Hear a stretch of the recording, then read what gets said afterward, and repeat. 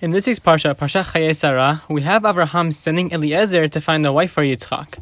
So the pasuk, when introducing this topic of Eliezer finding a wife for Yitzchak, it starts as follows: Vayom Avraham el avdo. So Avram said to his servant Zekan beito, the elder servant in his house, Hamoshe b'chol asher lo, that ruled over everything he had. Meaning Eliezer had full control over all of Abraham's estate. He said, put your hand under my thigh, and I'll make you swear by Hashem's name, by Hashem, the God of the Shamayim and the Aretz, that I make you swear that you won't go take a wife for Yitzchak from the daughters of Canaan. He doesn't want a Canaanite, he wants someone from his family specifically. And so we have to ask, if the pasuk is telling us, right, that Abraham gave so much trust and power to Eliezer, he was Avdo Zekan beito Hamoshe b'chol asher lo. Eliezer had full control over everything, over all of Avram's money, everything. He had all his power. So why did Abraham need to make him swear by Hashem's name not to pick a Canaanite girl for Yitzchak? Right, Eliezer had control of all of Abraham's estate. The enormous amounts of gold and silver and money were all under his hand. He was the head servant over everyone else, and so we're clearly seeing Abraham has a huge trust for Eliezer. So what was Avram so worried about? Just tell him to go pick a girl not from Canaan. That's it. Why swear by Hashem's name? This, that. What's going on? You already gave him control over everything you own. You have to make him swear for this mission also? You already trust him so much.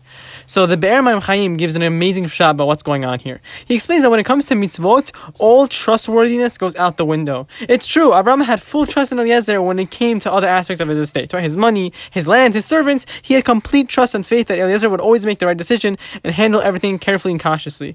But once a mitzvah was involved, Abraham was not ready to trust him until he swore by Hashem's name that he would carry out the mission exactly the way Abraham wanted.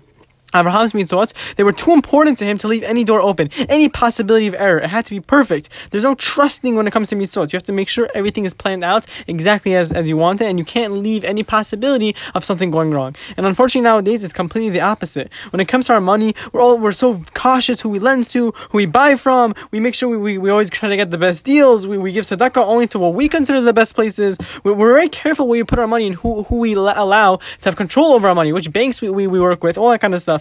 But, for example, when we walk into a restaurant, we see a random hechsher on the front door, we say it's good. We ask the mashgiach, he says some unintelligible words, and we just take it and go. We don't ask questions, we don't look into it. When it comes to our mitzvot, we trust and we don't care. We don't do the proper research. It is what it is. But when it comes to our money, we look into every detail, make sure everything, chas shalom, something should happen to my investment. But when it comes to our mitzvot, right, we just spend the minimum for our mitzvot. We don't look into every detail that might cause a problem for that mitzvah.